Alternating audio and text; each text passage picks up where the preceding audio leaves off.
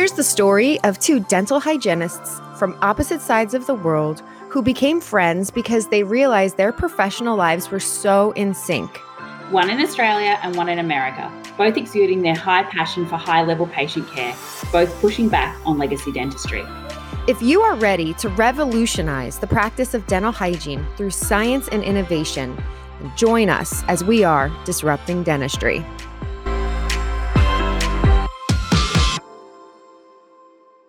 And welcome to the Disrupting Dentistry podcast. If you are new here, welcome as a new listener. We are going to convert you into one of our disruptors. And if you are a disruptor, welcome back. We have an amazing episode for you today. By the way, I'm Melissa, coming in from the United States, and I'm here with my partner in crime, Tabitha. Hi, everyone. It's my buddy from Australia. So we have an amazing guest that has decided to come on with us today and just be incredibly strong and share her story. And I'm going to let Teresa come on in and just give us a little bit of a background about your experience as a dental patient, sharing what she has been through. So this is Teresa, actually one of my friends from Australia, which is very exciting that she said this. And I thought what we might start with is just tell us a little bit about yourself before you got cancer, because I think that's important that we remember you're a person and who you were before the oral cancer. Yeah. I think it did. I think it did come sort of at a fortunate time in my life, the diagnosis, which is weird to say because I was 40, I think.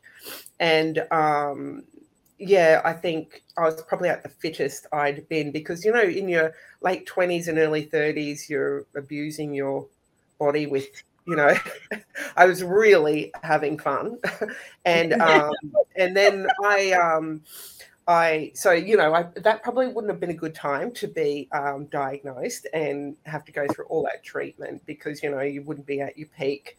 But I'd actually had settled down a lot, you know, by the time I was diagnosed. And I'd actually quit my desk job because I'd started to foster my friend's children who passed away suddenly. And so I devoted a good period of time to a good amount of years. I'm just trying to think how old Amy was when I was diagnosed, but I think it was about 12. So, yeah, I'd say a good 8 or 9 years that, you know, I'd quit my desk job so that I could be home with primary school age children and you know, not have all these demands. And I was actually had like completely changed my career into a swim coach.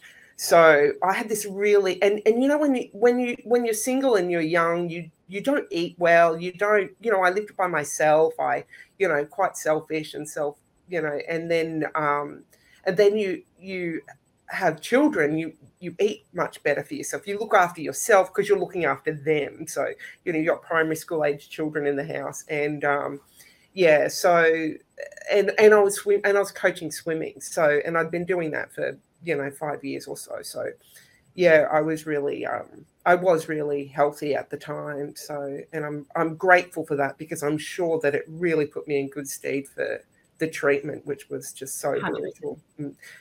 Yeah. So, and then in 2016, I was diagnosed with osteosarcoma. It's actually like very rare disease, and even more rare to have it in your face, and even more rare to have it at my age. So I got lucky on so many levels. So,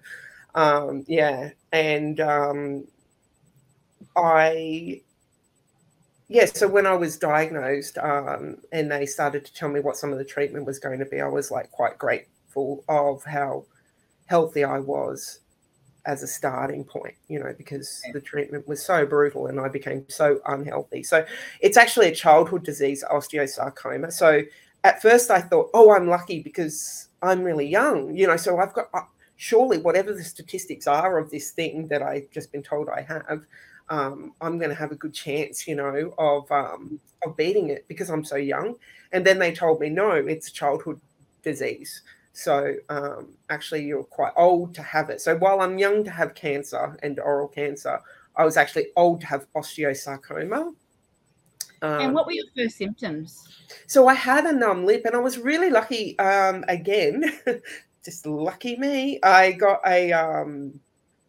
was actually staying with a good friend of mine who's an excellent dentist, and who I've known for many years. And I was on extended leave from work, staying with her, and I told her one morning. I said, "You know what? The last couple of days, my lip has been numb. My lower lip on one side was numb, and I just didn't really put any. I actually gave no weight to it, and I don't know why, but I just didn't. I just thought it's numb. And then I just realized how numb it was. Like, it was as numb as when you have your face numbed for a filling. And she was like, "That's not right. That's not good. Like, go." And she wasn't working at the time. She just had a baby, which was why I was staying there, to help her look after that baby. And so she sent me to go. She actually owns that dental practice, so she sent me to go and see one of her guys, and said, "Go and tell him I want an OPG." And so she's sitting there with the baby on the breast and like sending me down the road to go and get an OPG and see what it could be. And so he did do that OPG, and he saw like what looked like a massive abscess, and said to me, "I'm going to put you on." It's like huge, this abscess. He said, "To be honest, I've never seen one this big. I'm going to put you on this antibiotic." So I picked up some antibiotics on my way back to her place, and she, because she had really nothing else to do except sit there with a baby on her boob, just straight away got onto all the documents about it, because she thought, "It's too weird. This is too big," And she, and he said, "Oh, well, I need to do a root canal. You can come back tomorrow or the next day or whatever. Like, I need to get down into the abscess." And so she, but she in the meantime had said, "If it's what I think it is, I don't want to scare you, Teresa, but you need to be getting your affairs in order. Like, this is like a serious thing, And she actually picked up on it straight away, and I completely dismissed her. I was like, "Yeah, right, I've got a numb lip, mate. I don't want to hear about whatever you're reading about. Like, I'm bored with talking about it, Like, I'm just annoyed I'm on antibiotics because, I'm on holidays down here in sunny Ballina, and I want to have a wine, and I'm on these stupid antibiotics." So I was more bothered about that than I was about whatever she was talking about in the background, which I just dismissed. And I went back there, and she had actually asked him during the root canal to take some of the pus out and send it to the lab, because she had these things. And what had happened was, when he did the root, because I was saying, "You don't need to numb it, mate. Like, you could just do that root canal. It's don't worry about numbing it. I can't feel anything, But there was no pus. Unfortunately, he didn't quite realize that meant it's not an abscess, there should be pus. So there was no pus to send to the lab. And he actually gave me a referral to another, oral specialists, and we were in Ballina, we're a bit rural. So there was nowhere really to go. And I didn't want to part with money for a specialist, because I'm still thinking, this is nothing, So I didn't want to go to this appointment, because I didn't want to pay for it, and I was on holidays, so I didn't want to waste my time. And Kim, she was really pressing me to go and to take it more seriously. And so I went up. When I got home, I went to another dentist who, and I sent them the OPG, and she was just onto it straight away. She was actually brilliant. She said to me, she was saying, "Oh, we're going to have to take, like, that's a big abscess. We're going to have to take a tooth out." And I was like, "I'm 40. You're not taking, it's like quite a frontal tooth there. Like, you're not taking out one of my teeth." I was worried about losing one tooth. I think it's 12 teeth I'm missing now. So yeah, not including the wisdoms, which I'd already didn't have. So yeah, I was worried about one tooth coming out, and that I didn't want that one tooth to come out to sort this abscess out. But she took an OPG, and with the size of the abscess being so different, and I took a copy of the OPG from my friend, from where I'd had it done, and she could see the side. And she actually said to me, you need to go to the emergency department. And that was a dentist. So just a general dentist. And she said, you need to go to the hospital and check in at emergency. And I still wasn't going to do it. I can't believe how many warning signs, and I still wasn't going to go. And I was on my way home, and I just didn't like how ominous it was, and like that this whole numb lip was turning into a whole thing now. And I was like, I don't want this whole, it's just turning into a whole thing now. I don't like it. And I rang my brother, and I said to him, she wants me to go to emergency, and I'm just irritated by the whole thing. Like, I just want someone who's going to go in there and suck the pus out of this abscess and fix my tooth up, And, but he said to me, can you please just promise me you'll go? So, yeah. So I went to emergency, and I could tell that they knew what it was too, which was amazing. And, because she was getting more advice, because it is so rare. So she was getting more advice. And I could see her getting advice like over there. I'm like, she's calling more and more doctors in to come and see me. Oh, okay, now this guy's calm. He's maxillofacial. So he says, we're going to keep you here tonight. I'm like, I'm not even sick. I don't want to be I don't want a hospital bed for the night. I'm not even sick. Like, everyone is just being a little bit dramatic here. But they kept me in there overnight. And in the morning, I had quite a big surgery where they said, we're just going to remove the whole thing. And I remember I went home, and it was so painful. Like, I had, gum had fallen away from my teeth, wasn't attached to my teeth anymore, and they'd taken this thing out. And I took and I was in a lot of pain. I was in a lot of pain. And I think it was less than a week, I got phone calls from the hospital saying, making booking me in for appointments with head and neck surgery and all of this. But nobody had told me anything. Nobody had told me that I had cancer. So I'm literally just getting admin phone calls. Oh, we booked you in. I'm back at work now. And I'm getting appointments made. Yeah, and I still didn't click that. I was still in so much. I don't know what all of this fuss is about. And, so I went in, and because that was the other thing. In the morning after my surgery, they said, the good news is, the bad news is we didn't get it all. But the good news is we don't think it looks sinister. So that's a good thing. And I was thinking, I wasn't thinking it was anything sinister anyway. So this isn't news to me. This was an assumption I was just making. So, and, so then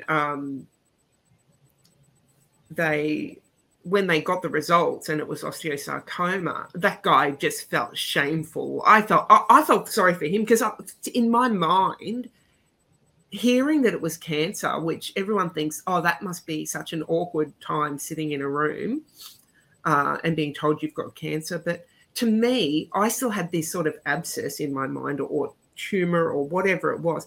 Whether it's cancerous or not I didn't think that made that much difference to me, because I thought it just needs out, and they said, no, that's it's a disease called osteosarcoma, and we referred you on to head and neck, so no longer a maxillofacial, and so over to head and neck. Yeah. And then I do remember when you had your surgery, because I remember Jarrett, I know Teresa's brother quite well, so I remember he flew up and stuff for it. How long was it until they booked you back in to redo that to have the proper surgery?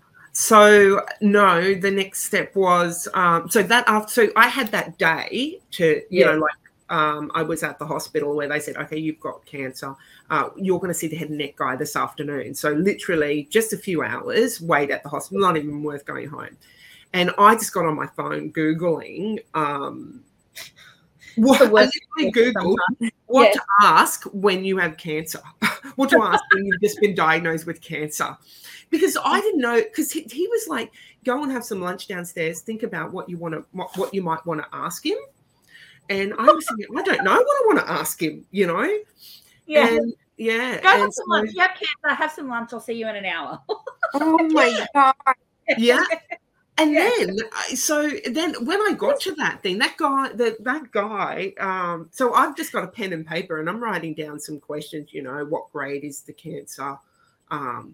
When will the treatment start? What kind of treatment should I expect? Things. Can I say something quickly? Yeah. That's very logical and level-headed of you. I think you have to give yourself, I honestly think you have to pat yourself on the back for a little bit, because when you said Google, I was thinking I would have been there. What is the mortality rate? And I would have gone down that hole so quickly. I would have been on the base of that hole and I would have been Googling the worst stuff. But instead, you made a Google of what questions should I ask? And you thought so logically and so smart in a really stressful situation. I actually think you have to give yourself a little bit of a pat on the back for that, because I would have not gone down those questions. I didn't. Do you know what? Like I said, I think I was kidding myself. I was in a huge amount of denial. And, my assumptive was it being cancerous. The only thing that frightened me a little bit was just how anxious this guy was telling me the news. So I sort of grasped the gravity, because this guy, he walked in and out of the room he was lovely. I wish that I could have stayed, because I think that I didn't have a relationship with any of my head and neck surgeons. And I think had that first maxillofacial surgeon. I think he felt bad because he told me it wasn't sinister.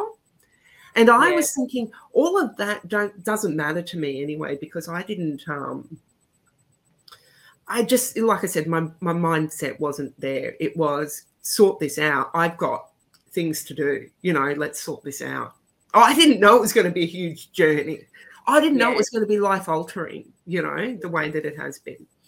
So, which was probably good, because, I wasn't as scared in those first weeks. So I went up there and I met this guy. He goes, "What can I do for you?" And I said, "Oh, well, a guy this morning just told me I've got cancer. So there's that."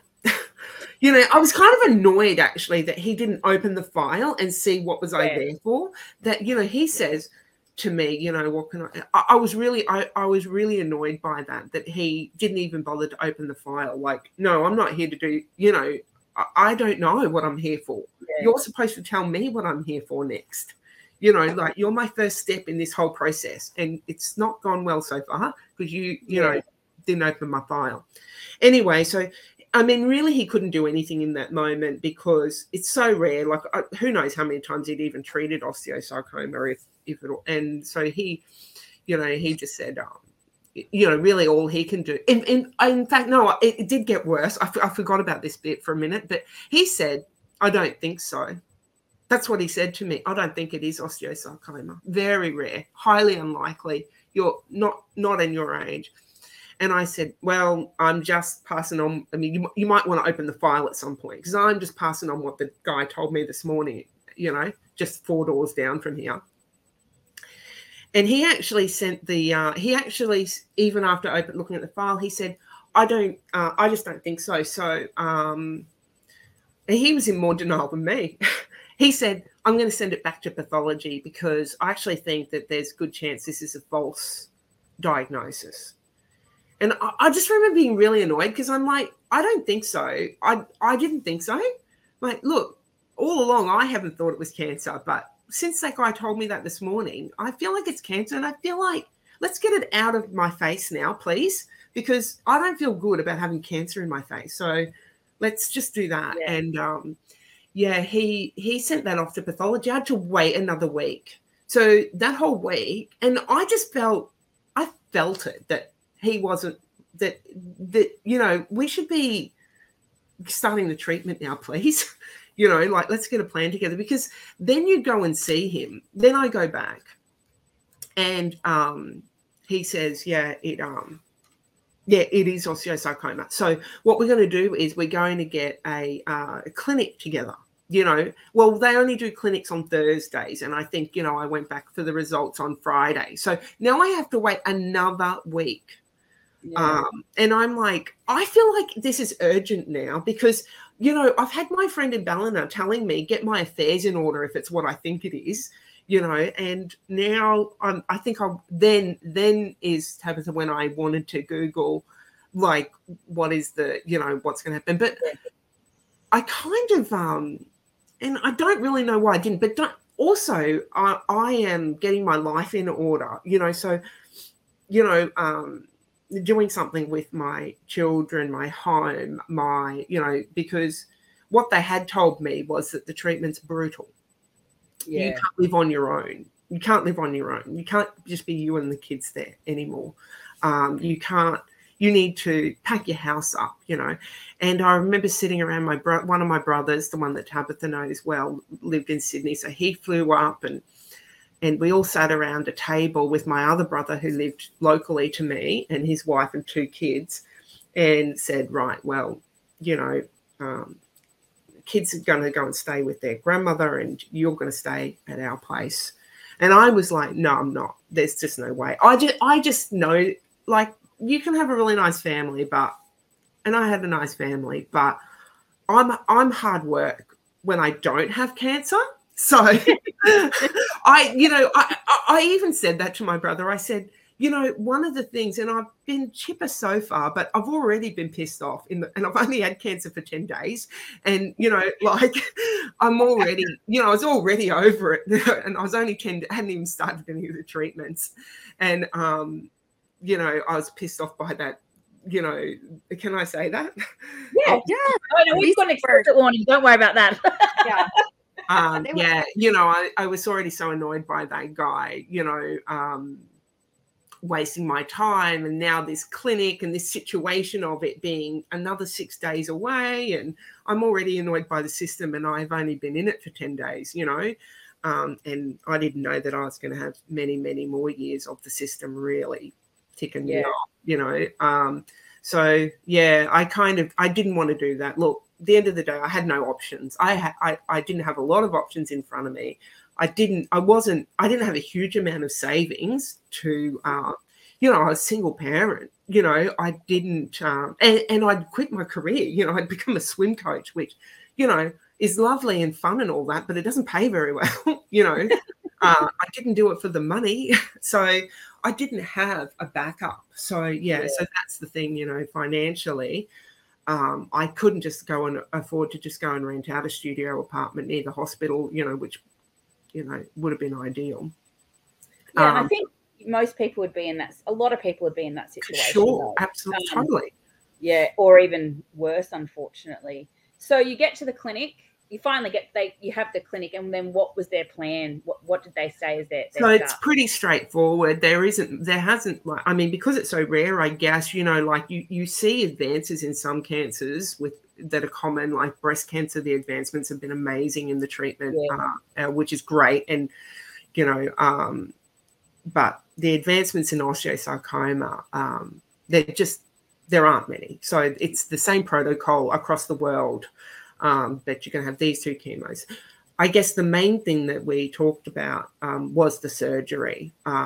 So in that clinic was and radiation. And by that stage, I had done some research on on the options. And when I Googled that first day, one of the first things I Googled, one of the first things I saw when they said you've just been diagnosed with cancer, was that you don't have to do what they say. Ask a lot of questions, be informed. And I just think that that's one thing, and I do talk to people that have just been diagnosed now a lot, where I do say, don't worry what they think of you. If they think you're a pain, it's your treatment program. You choose your treatment. And that's one thing that's bothered me about osteosarcoma, because it is in children, because it is a childhood cancer. It's really bothered me that I did have some options, and I did take some different options along the way. And I had a voice, and I do think if it would have been my daughter instead of me, she wouldn't have had options, because I wouldn't let her risk her life. You don't let children risk their lives. And sure, my parents could say to me, that they wanted me to, have another round of chemo or whatever. But at the end of the day, I was 40, and I got to have my own, my own voice, and so I wasn't, that at first I was like, I don't want big surgery because it's my face, and I'm still hoping to date again one day. I had primary school age children at home, so I wasn't dating. But in that clinic, I even said at one point, all those engagements I knocked back in my life, I would have locked something in, man, if I knew this was coming up. I should have locked something down years ago. So that's I was still had a good sort of, because they were talking about, cutting me down the middle of my chin down to my neck and peeling my face off. And obviously there's no option. So just so that everyone that can't see what's happened, but I actually had my lower left jaw removed, which, you just don't realize that includes your gums and your teeth and your jawbone and all the nerves that come in there and all the muscle. And so when they talked about that, they talked about cutting me from my bottom lip, down to my neck.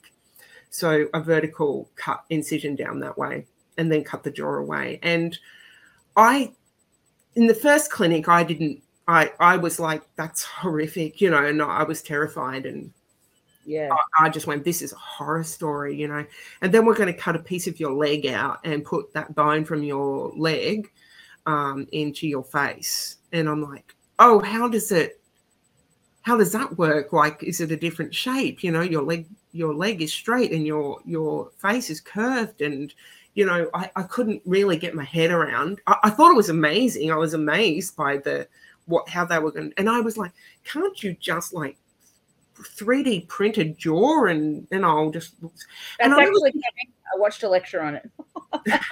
Yeah, coming. Yeah. Yeah. I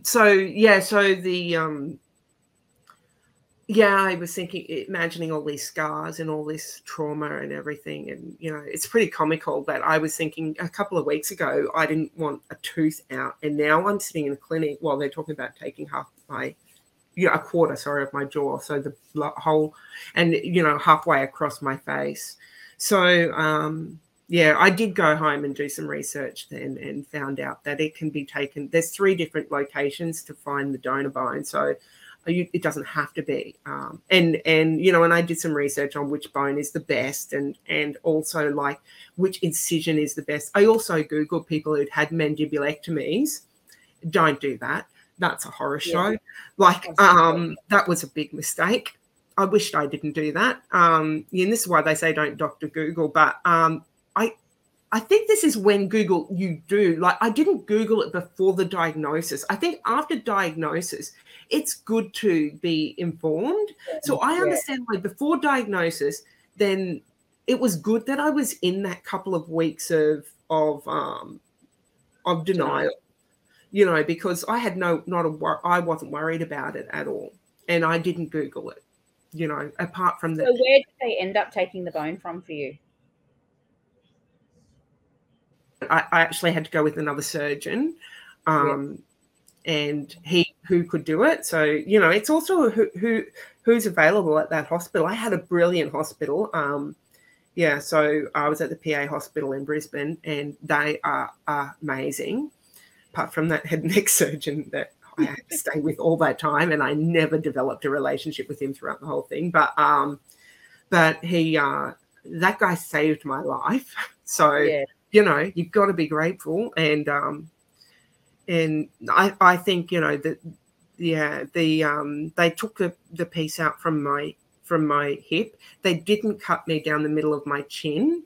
So, and I remember in one of the clinics, so I think it might have been the next clinic. So the next week I was at a clinic again. So basically what happens is that's the first time they all see the file in that first clinic. And then, so they all don't really have any answers. They're really just learning about it. Then they go and do research on osteosarcoma and the protocol, more thoroughly. And then the next week you go and you meet a whole bunch. You meet the maxillofacial surgeon, you meet the plastic surgeons, you meet the head and neck surgeons and oncology and radiology and all of that.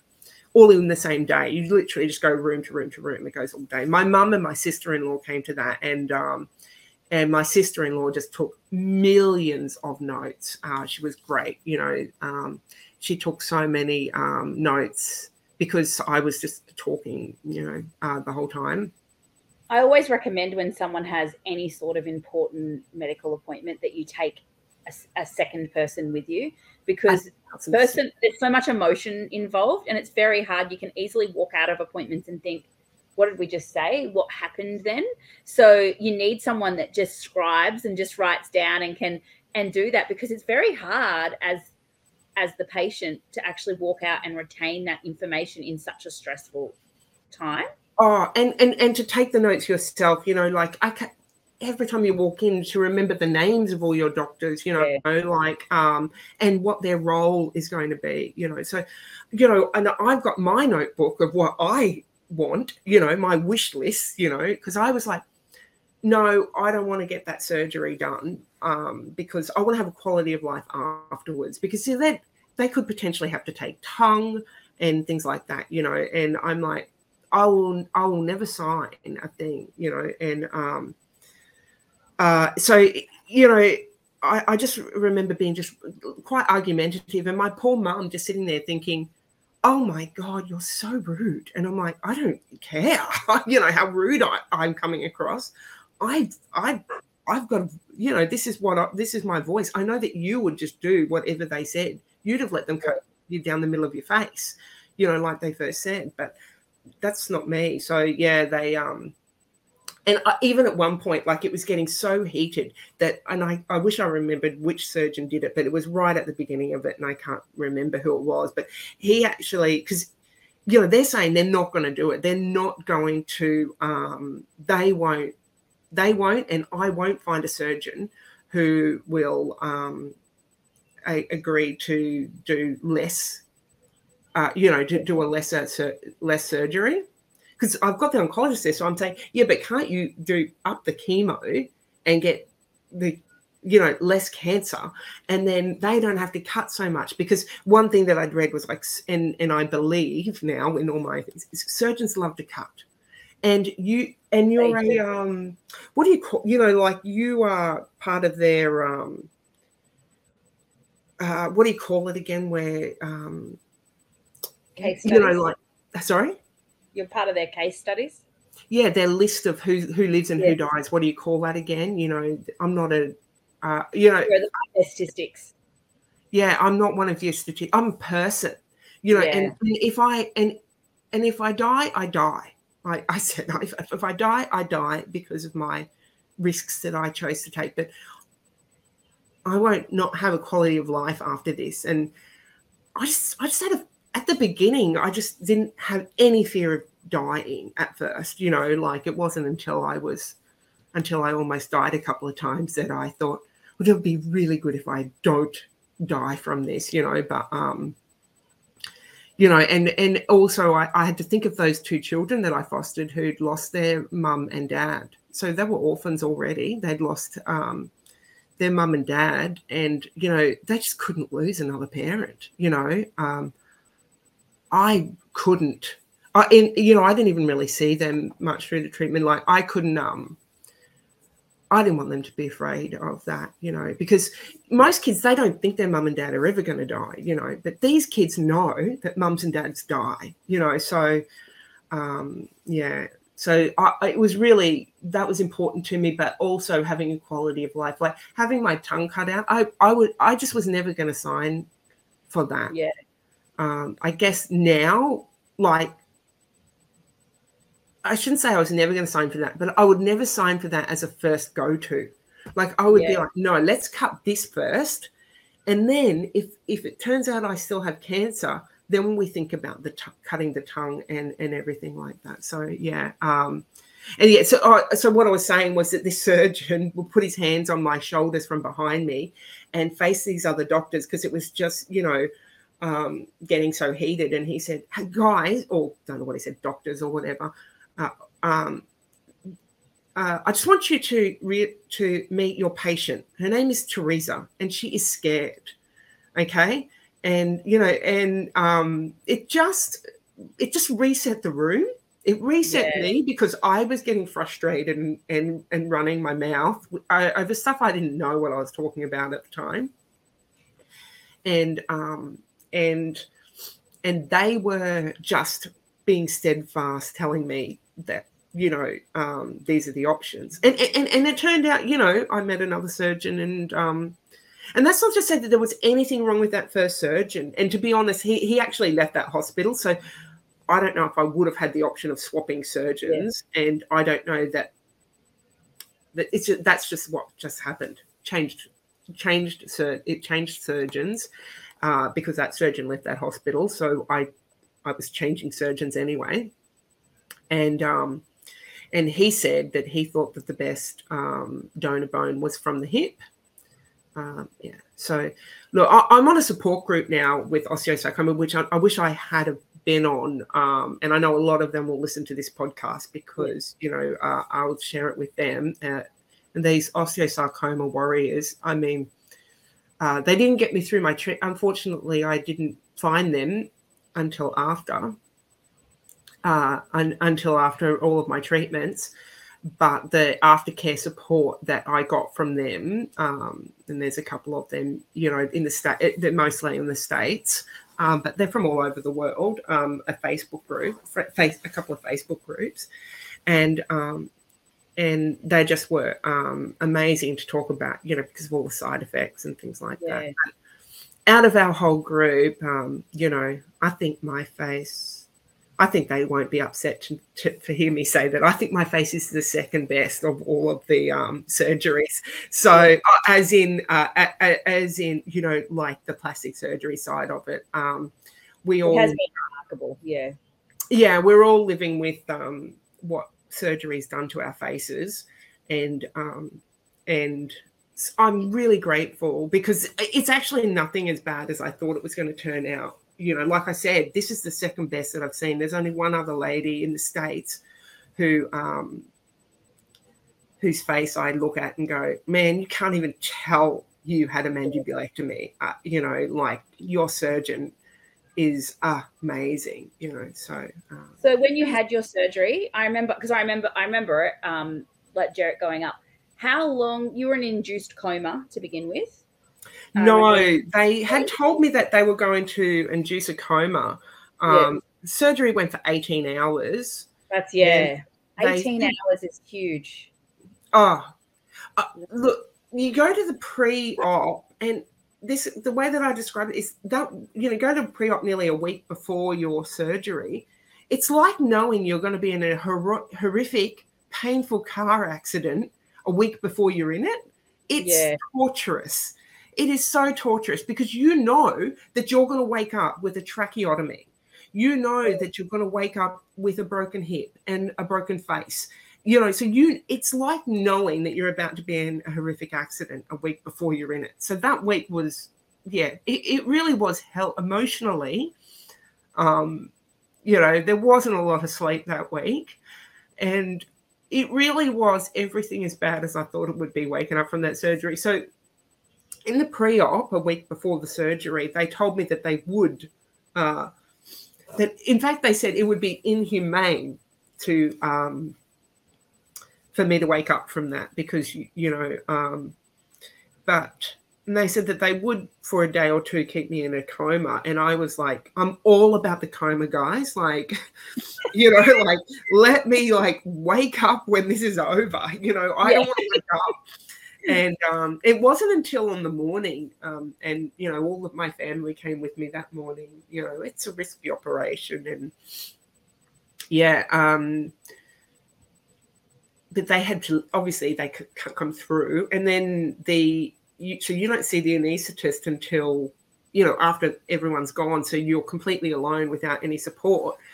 And that was when they told me that, no, we're going to wake you up. Like, that's too dangerous. We're going to wake you up. And I was like, where's that anaesthetist that I spoke to on Monday? Because he said I could sleep through this, you know. And, and it was really, really, really awful, really bad time to wake up with the tracheotomy. And just to not be able to communicate where it hurts. I had, I felt like I was drowning. They did make a couple of mistakes in ICU. They had me laid down flat. I felt that I was drowning, and the nurse was just really harsh, like, because I'm writing on the board, you know, can't breathe.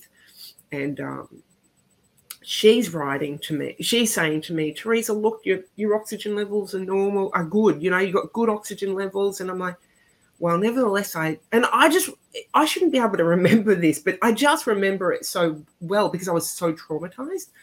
Yeah. Then they, you know, so she was saying, and also I was saying there's something in my eye really hurts. So there's something in my eye. And so she was flushing it out and then saying, there's nothing in there. And I kept on writing it on the board. There's something in my eye. And anyway, eventually the surgeon arrived and said, sit her up a bit. And then as soon as they sat me up a bit, I didn't feel like I was drowning anymore. So I was like, wow. And I just, even then, like this whole system has just, you know, just pissed me off along the way, all the way. So that nurse, I'm like, even as drugged up as I was like thinking, man, you're an ICU nurse. You should know how to treat a tracheotomy patient, you know? Yeah. So I was pissed about that. How long did you spend in ICU?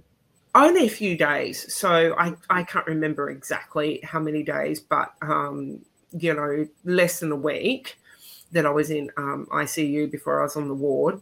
And then, you know, I had the trachea in for, you know, a little bit longer. And so when I woke up, so my face was jawed wide shut.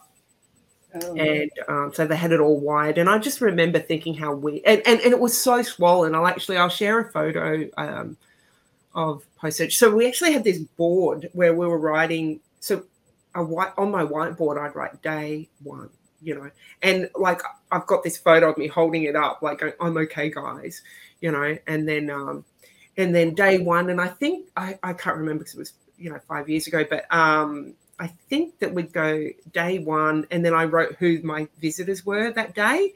Well, nobody visited me the first few days except for family because I was in ICU, and yeah, and then I'd hold it up and then, you know, and then put a photo. And Jared actually, so my brother actually, who flew up, so he flew up for my surgery, and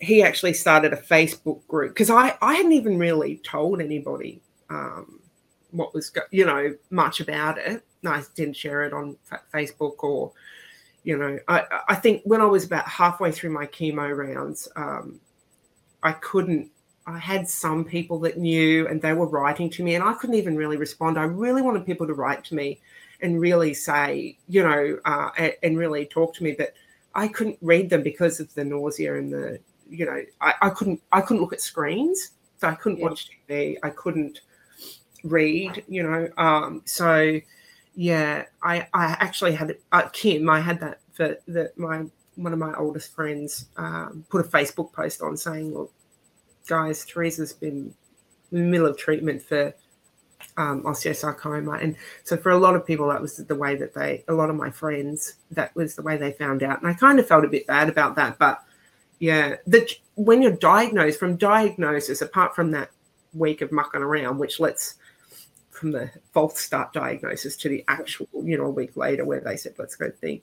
I mean, I had a lot of things to do. I had to pack with garage sales to raise money. I did in there, a friend of mine, same friend, Kim Chi, a group of friends and I, we did photo shoot. That's right. We all got dressed up and, you know, and got pretty wasted and did a big fancy photo shoot because, you know, like I was never going to look like that ever again. So, yeah, that was her, you know, so we had that night away. We had garage sale, packing the house. You know, I just didn't really have time to have long talks to people. So really whoever was local to me knew, and I've got good friends that were not local to me. And I did feel bad about that, but about them finding out on Facebook, which sounds lame, but I didn't know that I was ever going to, I thought that I'd just tell people after the treatment. I just, you know, so naive the whole way through about how life-changing this whole thing was going to be. And then how long till you started chemo after? So you've had the surgery. When does the chemo start? I did the chemo first. So I had the chemo done. I had the chemo. So within after the second clinic, it was like a week and I was on chemo. So I actually had the first round of chemo. I was still packing my house.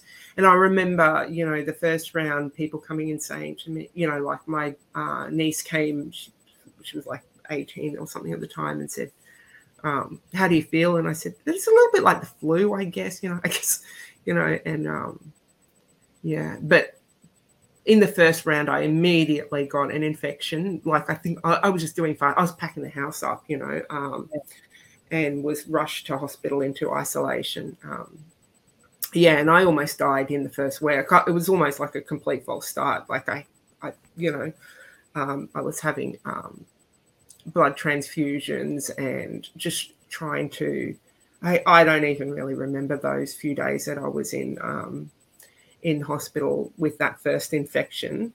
I pulled an infection straight away. The chemo was brutal. It was just absolutely the most brutal thing I've ever.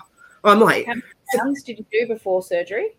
I did 3 rounds, and you're supposed to do 6, but halfway through the 3rd round, they came and spoke to me and said that the tumor had progressed. So you're getting lots of scans along the way, you know, because also getting lots of I can't think my words tonight, but you know, echoes and that on the heart, because the chemo is just, it's, you know, it has lots of side effects, this chemo. And, you know, you get these anti-nausea drugs. Well, I call them anti-vomit because there's no anti-nausea. The nausea. It's like, you know, I described it as like being on the Gravitron and you can't get off. And not for like 5 or 10 minutes, like for hours and hours and hours. And even while you sleep, the giddiness wakes you up like you're still on the Gravitron. And you're like, well, I'm still on this Gravitron. And, you know, I had several days in a row of that, a couple of times, where it would just go for, you know, a day and a half of that feeling. And I'd be like, I can't, you just be convinced that one of the millions of drugs you're taking, you know, is making it worse. Yeah. You know, you go, no, that I don't want to take that one. That one's making it worse. And I'm thinking, maybe if I don't take the anti-nausea, like I could just vomit and I'd just feel better. So I'm like, I'm not going to, they don't want you to vomit because they don't want you to lose weight. And you need those calories, right? You need that. Yeah. So, so they... sometimes that feeling of if I throw up, it's going to make me feel better. Like you really do get that feeling sometimes, like that will be. And you're on these drugs that don't let you vomit, you know. So I'm like, I don't want to take that on Dancertron today. Like I'm not taking it, you know.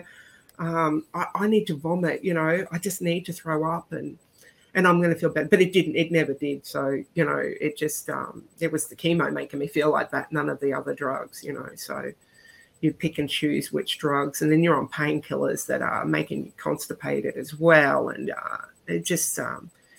I actually, one day I wanted to go to the shops and I actually fell and I snapped my knee. So then I was crawling. So I needed surgery on my knee as well after the chemo. You can't get surgery while you're having chemo because, you know, there has to be a recovery period. Yeah. So I actually had to wait for that surgery on my knee as well. Yeah, I passed out in the middle of the Westfield and smashed my knee into the things. I just was going so crazy and wanted to go out. And, it was awful. But, halfway through the chemo, I was like, you remember when I said, can I have more chemo and less surgery? I scratched that, cut my whole face off. I don't care. No more chemo, please. You know, like take all my teeth. I've changed my mind, yeah. And unfortunately, the chemo had no success. In fact, once they took the tumor was progressing, and they call it necrosis. So once they took the tumor out, it actually had less than 3% necrosis, which is like unheard of. It really stressed me out because this is a real comebacky kind of cancer. For it to not come back is rare. So it's a real recurring cancer. It's aggressive. It's hard to survive. So I was like terrified when they told me the necrosis, because I thought, when this comes back, how are we going to treat it then? The chemo doesn't work, and there's nothing else to cut out. Like the bone is not there anymore. I'm not going to get it back in that bone, because that's my hip bone now, and it doesn't have cancer because it came from a whole nother site. So, I was really frightened by that stage. Fear, I'd say after the second, and they wanted me to do, and it was December. So, the doctor comes in and says, oh, you're a nurse or a doctor, who was a fellow, I think, came in and told me that it's progressed. And I was like, that doesn't sound like good news. What's the plan now? And they were like, well, we'll talk to you about what the plan is. And I'm like, well, I want this infusion. Stop it right now. I want it out. Like, stop infusing me with this poison that's making me so sick. And the nurses were just like, no, we have to wait. So get someone special. And I'm like, no, I'm the someone special. I'm saying take it out, Oh, hurry up, get the oncologist, then let's find out, can I get it out? I didn't finish that round of chemo.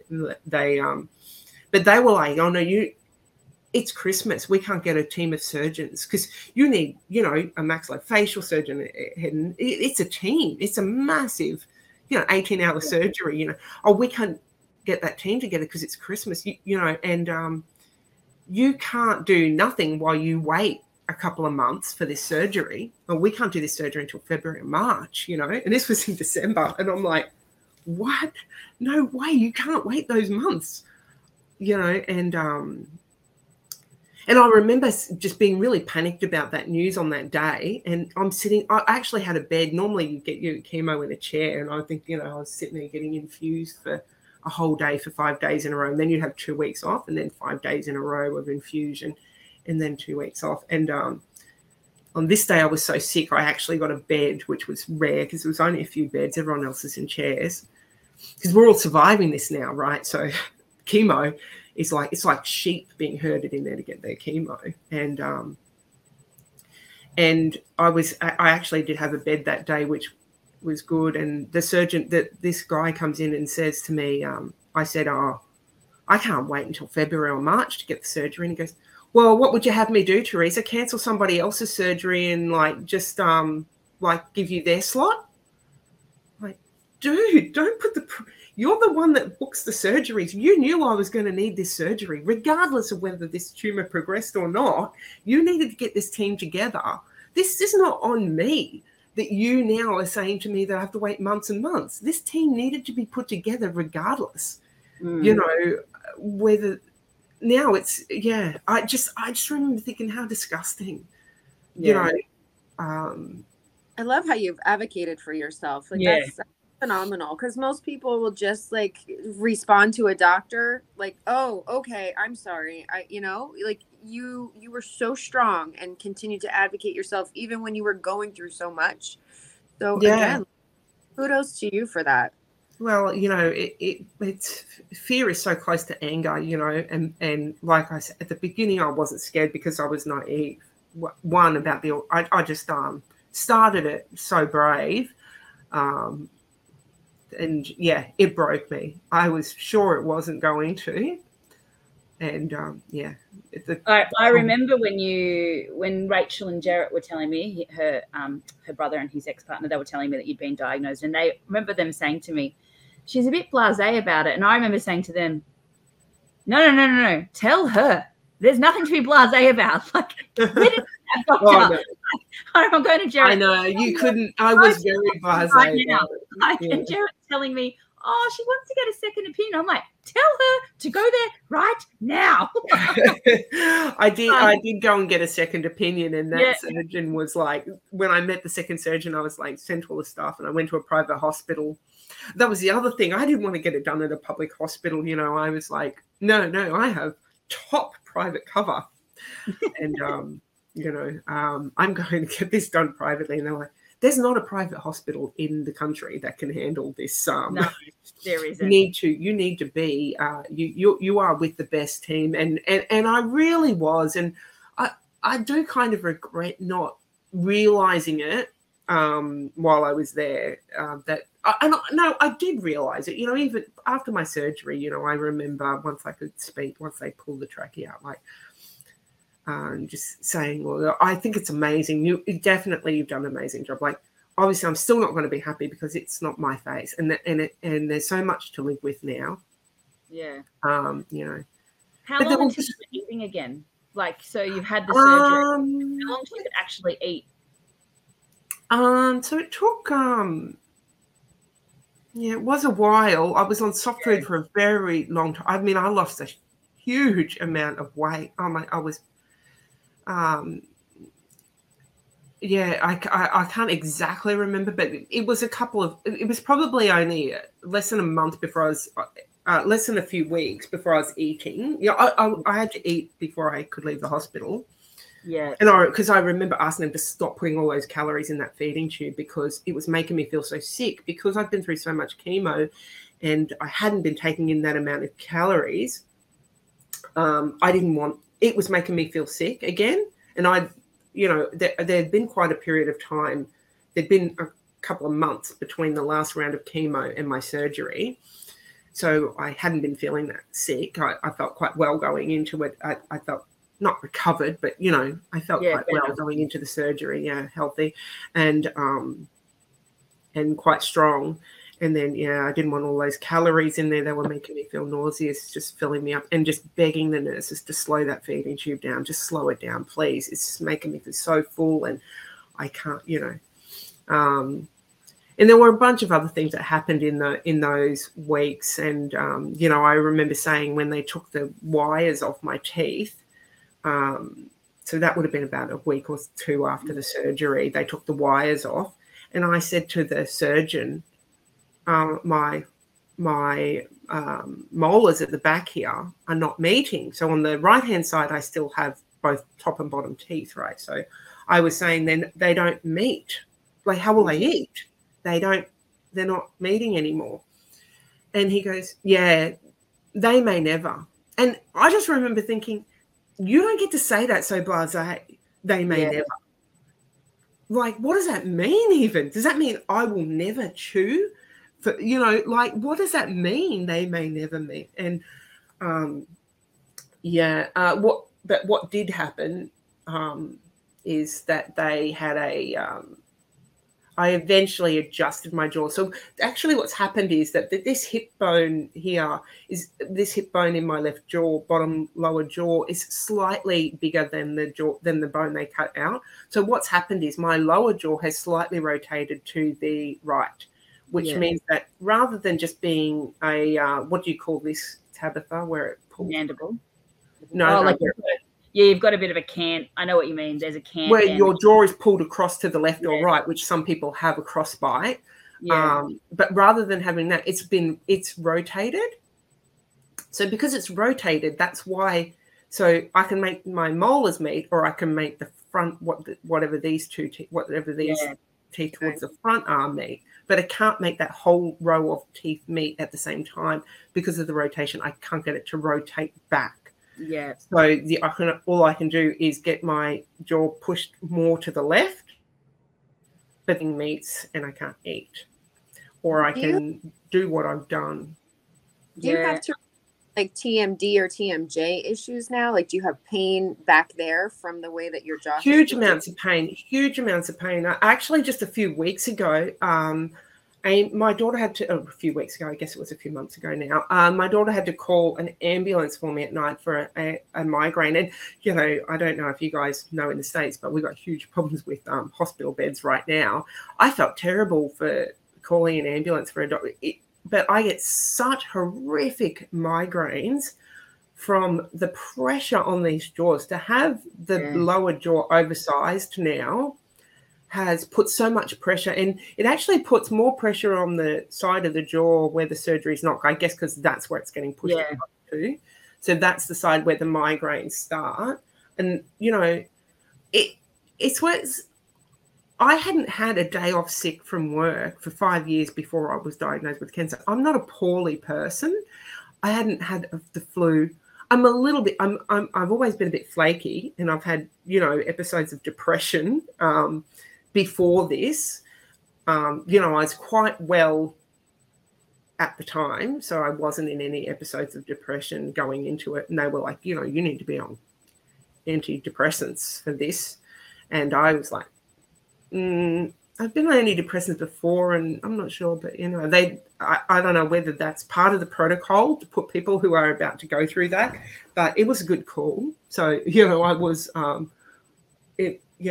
that's part of all those first appointments in that block. When you get your first bits of chemo, and you're like going to millions of appointments, and that was one of them, like where they talk about your mental health and everything. So. I'm glad you did address that. What we were talking about this a little bit before we started recording, and we talked a little bit about like what has it affected you mental health wise post treatment and dealing with that. Obviously during surgery it's intense and everyone's mental health is, but I think for the listeners at home to realize how it affects you on that daily basis when all of us as dental clinicians are excited because you're alive and you made the statistic that we want. We look at the surgery as a massive success because it's, in our eyes, this is clinically amazing, but we sometimes forget to look at this from the human side of it because, you had mentioned before we started recording that you don't look the way you used to. So that is a big thing for you where we look at it as you look amazing, but for you, it's different. Yeah, totally. And I remember the word I was trying to think of before, the KPIs, where I was telling that surgeon, I'm not one of your KPIs, like where they need to make sure that their patient doesn't die because it's not going to look good for their KPIs. And I'm like, I'm not one of your KPIs.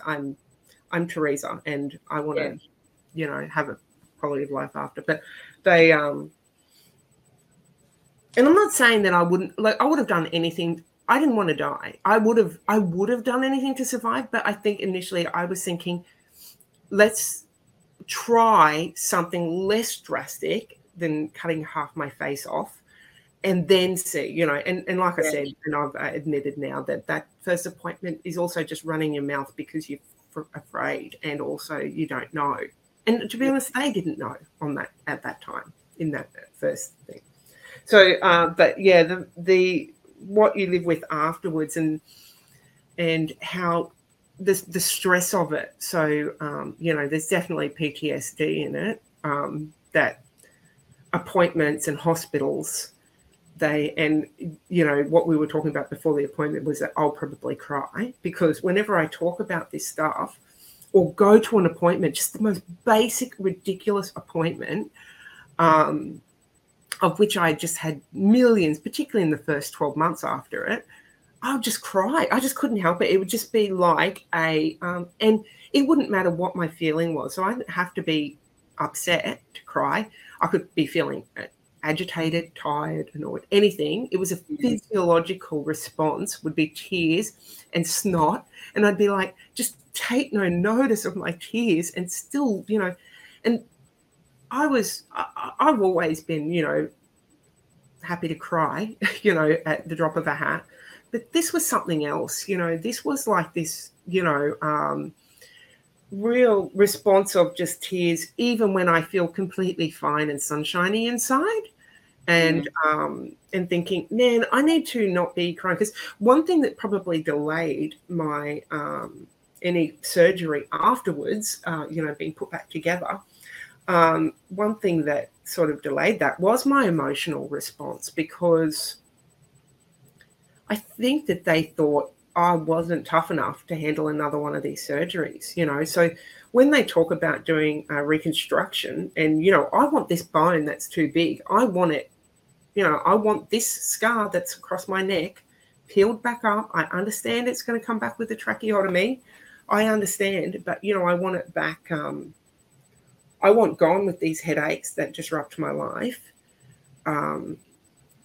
And I want my smile back. And I'll never have my smile back, because when they take that jaw away, it takes the muscle and the nerves and everything that makes you smile. And what we said before we started recording was that I was so upset about that because I was your smile is what lets other people know you're friendly and approachable. And, I'm such a social person, or I was before cancer, and I still am, but I'm a shell of the person I was before cancer. I was just, it's just changed. My whole lifestyle has changed so much because my confidence has been attacked. And I also don't have any feeling. So, I'm still single, so I still want to date, and so there's the appearance, and like at what point, like everyone dates off apps now. So at what point do I say my smile is crooked? Because you can't see it in a photo, because I'm super careful about that. That, I know exactly how to smile so that people don't see what the lower part of my face looks like. And so there's, at what point do I say, by the way, when you meet me, I have, like my face pulls to one side. So I don't say anything. I don't know what that's like. But it stopped me from dating completely because I was like, didn't have the confidence to.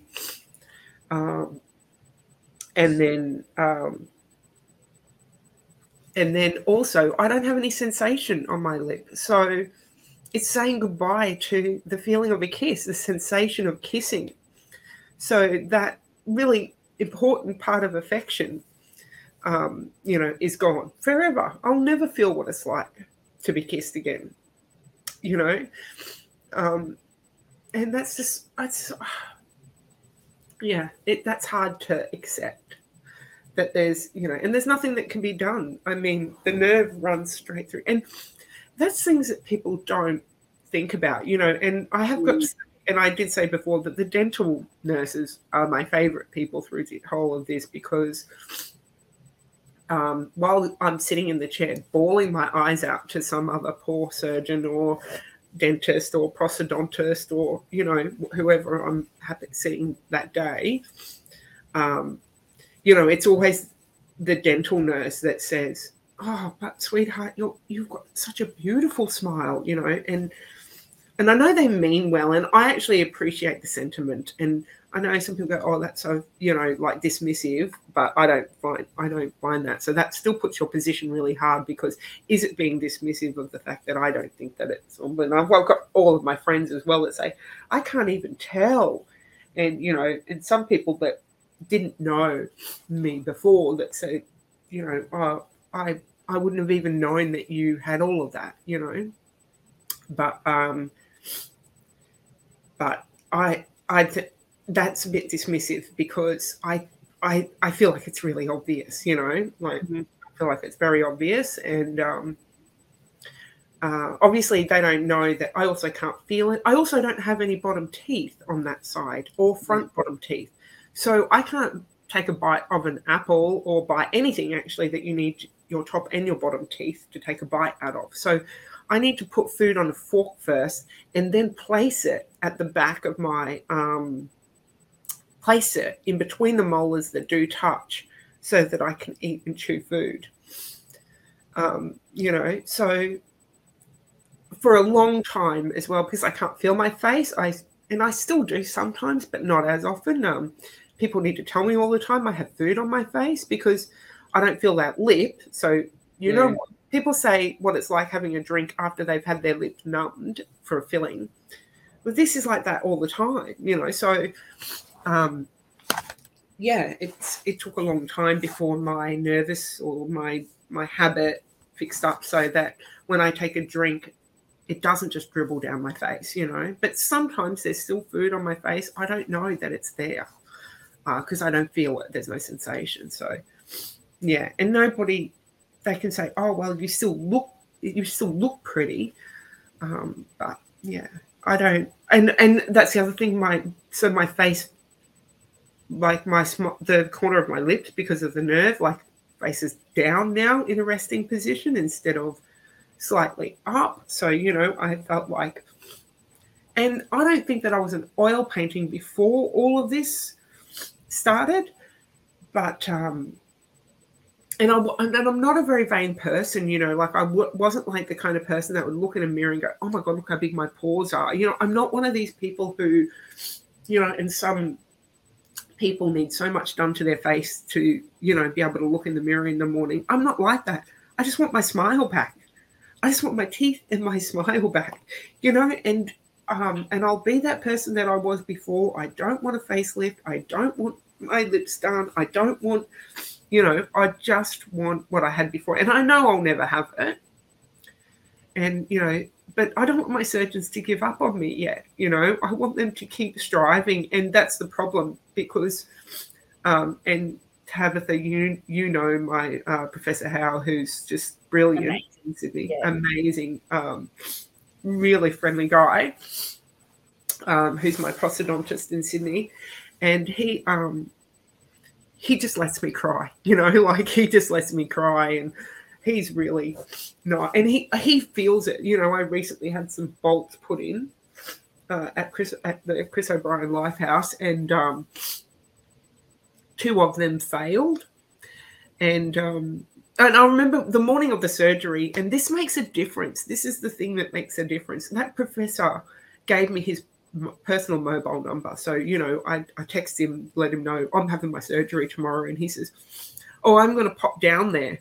And I said, you're going to be there? And he's like, yeah, I'm going to hold your hand till you go out. And he did. Like, he wasn't a part of that. He's an amazing guy. He is. And he's the only one in this whole journey that I've met that's anything like that. So I don't want to make people feel like, oh, cozy and warm, that's what it's like. Because it isn't. Like, it's one arrogant surgeon after another, that one person with bad bedside manner after another, just heartless people from wall to wall. It's torturous. But this guy is not like that. He's a good guy, and then actually 2 of the bolts failed, and I was just devastated. This was just a few weeks ago, and and I was in that head and neck surgeon's office who's fairly new to the team, and fairly new to my team, not what team, but fairly new to me. But he did do my surgery with the bolts to try and that will put the teeth in. Well, it didn't work, and and he called Dale. He called Dale and said, yeah, I've got quite an upset girl here. And he was like, oh my, of course she's upset, and it was really good. But then they put the teeth in where I had front teeth for the first time in forever, in 5 years, the other day, a couple of weeks ago. And unfortunately, what keeps on happening, because I don't have any sensation in my lip, when the teeth went in, the lip just keeps on folding in on top of the teeth. So without the other 2 bolts, where the molars go, it just won't work. So we have to wait till that bone heals. It shattered the bone in that hip bone that was there. And so I was pretty down about that. Yeah, it put me back in that. But the thing is, it's been going on for 5 years, so in my day-to-day life, I'm not emotional about it. I don't look in the mirror every morning and go, no, cancer, you had that cancer, it's just when I have to have a scan done or I have to have another appointment, and there still are a lot of appointments, and there'll still be more surgeries, and there'll still be more reconstruction. So, that I feel sorry for, like I just had to go to I had to get a filling, just when I had my teeth cleaned. And that's when it's, like, obviously they can see. I kind of feel proud when I go there because, like, they can see when they look, and I told Tab before, I'll send you a picture of my latest OPG so that you can put that up as well, because it's pretty amazing to see an OPG with half a jaw missing. But I feel quite proud, when I go to my dentist and think, and they see it, because they like, whoa, you've been through something here.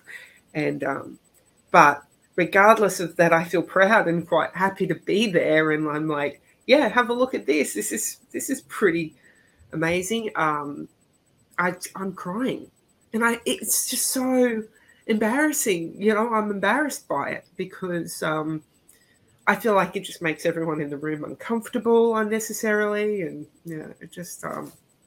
So, as the dental professionals listening at home, what can we do when you come for that clean or you come for that filling? What would make you feel? Because obviously there's a level of PTSD here for you, and that's what we have to recognize, that you've gone through something quite traumatic and you're coming in as a traumatized patient. How can we help someone that's been through things like that to make you feel more at ease and more comfortable? I think it's just going to be different from patient to patient. So I don't think there is a real answer that, I could tell you what they do for me that makes, is the best response. And that's for me. But I definitely hear from other people in the support group that want something else. So that's the hard thing for you guys. You have to read the person's personality, like I kind of like to joke through it, awkward jokes, like, not that anybody ever has, but, I'd rather be mocked for being a sook, come on, it's been 5 years, We're never going to say that. Of course not. Of course not. But, that's what I mean. But I do, like, sometimes I just say, you just have to dismiss that. It's so awkward. I'll just go, oh, I'm sorry, that's so orcs. And I think that they can just tell from my personality that I'm not actually terribly upset, despite that I'm crying. But it's also really hard for me as the patient to portray that I'm not very upset, because you're not talking. You've got your mouth open and you're crying. So you look very upset. When they had to pull those bolts out.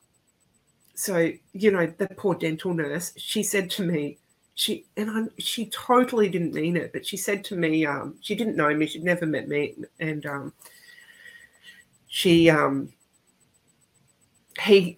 surgeon was seeing someone else. I wasn't intending to pull those bolts out that day. It was just a checkup. In fact, I actually saw the surgeon. I actually was ringing that surgeon over and over saying, this is not right. I'm in so much pain. There's massive pus filled. There was massive cysts. Yeah, that's not normal. Four giant, like the size of like a stonker, like bigger than a marble but smaller than a golf ball. 4 of those giant cysts in my where they put the bolts in, right? And it was a long surgery. They told me it didn't go well. They didn't even come and see me after my surgery, actually. It was like 4-hour surgery, putting those bolts in. And because it was only meant to be, it was 6 hours, meant to be 2 to 3 hours, and it went for 6 hours. And they, I was like, this isn't right. And, and Dale went to Chris O'Brien, Tabitha, and actually came and saw me on Good Friday. So it was Good Friday, and I texted him the photo inside my mouth and like, this doesn't feel, is this right? What should I be doing right now? How am I supposed to be, what's the aftercare on this? Like, no one came to see me after my surgery. Not sure on the aftercare here, a week after. I knew what the aftercare was for the following few days, but I didn't know, like, a week later, am I supposed to be brushing these bolts, or what am I supposed to be doing now? And he was like, oh, I want to see you at Chris O'Brien on Good Friday at the hospital where there was nobody, in a clinic. I'm like, no way am I coming there on Good Friday. Like, there's no chance. I only sent you the photos to say, should I go to a GP and get another round of antibiotics, because I'm finished that round and I think I need more, and that's all the reason that I sent you the photo. There's no way we're all going traipsing over to the hospital on Good Friday. But no, he was insistent. So I went there, and he dragged this poor fellow in there as well to meet me. and they didn't know how to write a script. So anyway, yeah, they just did it. And they were like, yeah, looks like the infection's still going. But another week after that, I could see it wasn't right. And what had happened was the bone had the splinters of the bone were splintering off, causing those massive tumors, massive things, so cysts. And so that surgeon decided that day, when I went in there, he said, let's try this. Come back in a few days, we're going to cut those out. And then did an OPG and saw that it was the bone. Because I said, there's all white things coming out as well, bits of plastic. It was actually bone. I thought it was bits of plastic because they put this plastic mold on after the surgery. Anyway, so he did that. It was traumatic. The amount of bleeding, and I was heaving, crying in this chair, like, and this poor dental nurse, before we started the procedure, she said, "Oh, you get a spare extra procedure here for nothing." And I was like, "Oh, you don't realize that this is a really bad procedure I'm about to get done. This means it failed. This means I'm not getting the teeth I've waited 5 years for, you know." And so I actually just unleashed on her about how frustrated I was, not with her, but with the everything, with the 5 years, the fact that I was annoyed. I was very annoyed with that surgeon that day because I thought that the fact that they weren't returning my calls or listening to me, even though I was texting photos of the cysts, that like this bone had, you know, deteriorated unnecessarily.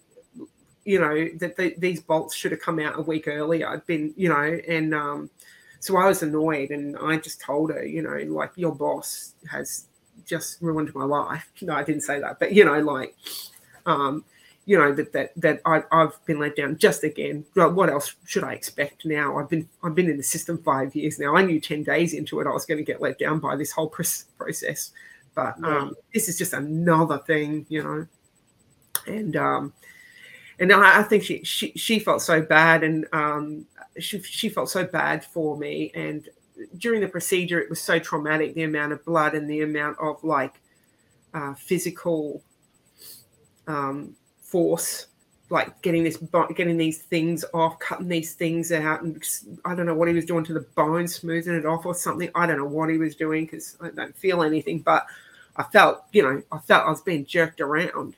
I also felt, this is then because she was the nurse, the actual most painful part of that whole procedure was her with the suction pulling my lip away like that. And I was like, that's what's hurting me right now. All this, and I was heaving, crying, like,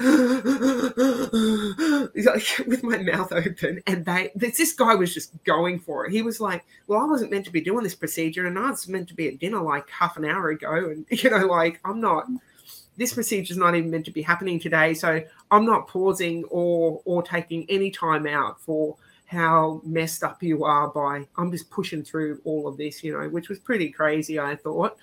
And you know, afterwards I'd had all this gauze in my face. This was just literally like a month ago, and I had all this thing in my face, and I just stood up and I just said, I didn't know like that. I didn't know like that at all, you know, and he, you know, the surgeon's like, yeah, that was really intense, right? And the poor dental nurse, she was just in shock, you know. She was like, is someone going to come and get you now? And I'm like, no, because I just drove here because I didn't know that this was just going to happen at this point, you know. So, she was like, you know, offered to go for a walk with me, which was just so lovely, you know. Like, she said, should we go for a walk around the block and just get some fresh air? It's pouring rain outside, so not that I would have let her anyway. I was like, no, I need to just, you know, I just need to take a walk before I get behind the wheel. But, you know, and she was like, listen, you come and see me in 5 days, like, no matter what, like, here, look, because that was what my complaint was, that after my surgery of putting these 4 bolts in, and I've waited 5 years for this surgery, there was no aftercare appointment booked. The surgeons didn't come and see me. So that's what I was angry about, you know, apart from the prosthodontist, who's the guy who makes the teeth, you know, like, he's not the surgeon. He's not who should have seen me. You know, he is an amazing guy who always steps up like that. Well, you know, even when I did see him and we slept over there on Good Friday, like, what, I mean, I appreciate the sentiment, but what can he do? You know, he's a prosthodont. It's not his. He literally took photos and sent it to the surgeon. That's what he did. You know, he could take proper oral photos to send to the surgeon, who then, instead of like my iPhone in the mirror photos, who then went, oh yeah, we should see her. And like the following, obviously it was Easter long weekend, so it took till a Tuesday to get a phone call to make an appointment for a Thursday or something like that, or whatever. No, I think it was the next day. I think it was pretty quick from there. So yeah. But that's the thing. And I think that's one thing that, you know, dental nurses, they do sort of know that that you guys are the only ones giving us any emotional support, you know. The surgeon just doesn't have time. He's thinking about the next appointment, not the next appointment that he has, the next appointment with you, or the next step in your what he needs to, you know, because he's got to book a whole bunch of appointments after you walk out, you know, for you. He's got to notify other surgeons, and, you know, he's got a lot that he's thinking 2 steps ahead for my procedures, you know, and then he walks out and he's doing something, and I'm in the room alone with the dental nurse who's saying, your face is so beautiful. I think one of the big themes, though, is that everyone, all the clinicians listening today, is to remember that there's a person attached to who we're treating.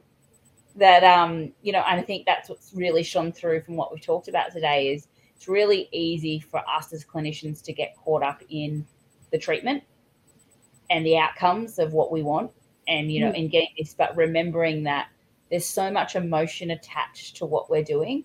And when we're doing something all day, every day, the surgeons or the prosthodontists or the dentists or the dental hygienists or the dental nurses, you know, you can really get caught up in just that it's routine, and you can go through and just go through but we've really got to remember that it's not routine for the person that sits in the treatment chair. It's always something new. It's always something different for them. So we really have to not get into our routine. We have to remember that it's something really full on for that person that's sitting in front of us, and remember to keep that compassion in all of our appointments. I think that's really, really important as well, because I think that can make, like, what stood out for me is those couple of people that remembered that you were a person and pointed out they've been so pivotal in your story and really made a big difference. The other ones, I don't remember their names.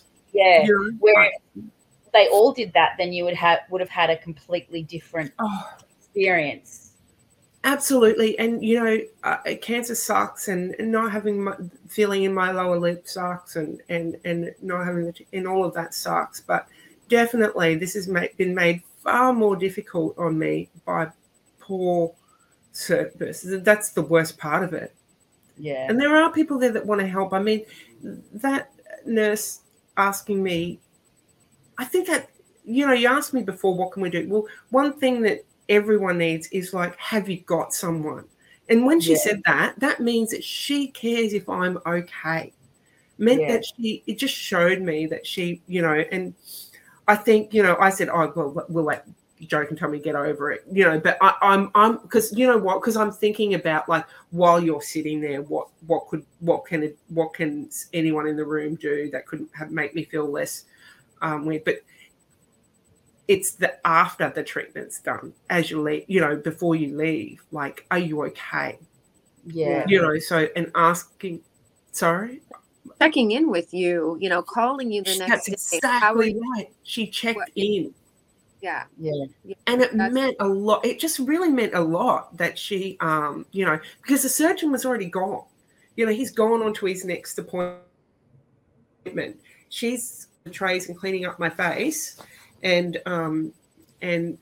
you know, like, I'm not saying that, you know, obviously that's a bit above and beyond offering to walk around the block with me. No, well, maybe she, you know, like, at the end of the day, she might need to stretch her legs as well at that point, you know, like, I don't think it was a very, and I'm sure she's seen plenty of that, you know, like, I wasn't at the dentist, you know, I was at a surgeon's office. So I'm sure she's seen that level of that amount of blood and physical force and stress of what he put on. And I'm also sure that they don't see that every day, what just happened. Yeah. You know, like I'm sure they don't see that every day. In fact, he called people in to come and have a look at it, like, so that, you know. And I actually, and I'm one of the people that doesn't mind that. I kind of like that because I think if I'm going to go through all of this, somebody learns something from this, you know. Yeah. I'm not one to be. I'm like, take a photo of this, check this out, because this is full on, you know. I rather it be acknowledged that it's how full on it is, you know. It feels like my big emotions about it all are acknowledged as well. Absolutely. You know? Well, I actually want to thank you so much for taking the time and sharing this story with our listeners for that exact reason, that now we have the ability to learn from your experience and we can all take something from that and do better in our operatories. So I just want to say again, thank you, like from the bottom of my heart. This has just been incredible that you have the strength and how strong you've been all through this whole experience, advocating for yourself and speaking up and using your voice. And I hope that our disruptors can hear that and be encouraged by your power and how amazing you have advocated for yourself and just your strength. It's incredible. So I thank you so much for taking the time and sharing your story with us. And thank you for also like giving me a platform to talk about my story, you know, because in some cancer support I've had opportunities, which has been really great. But you know, this is when Tabitha asked me the other day, I'm glad there wasn't a long time to think about it. They just asked me and then we just did it, because I think I would have toed and froed about whether I wanted to, you know, but I'm glad I didn't overthink it and just did it. And, you know, and so thanks so much for this platform to as well say, and thanks for having a platform like this to improve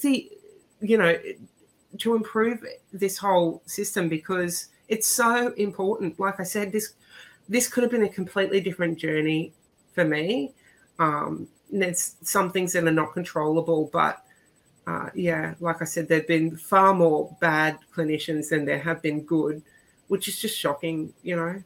Yeah. And very skilled and great at what they do, but how they portray their interactions with you is so poor that is the feeling and that's your reality is what you've gotten.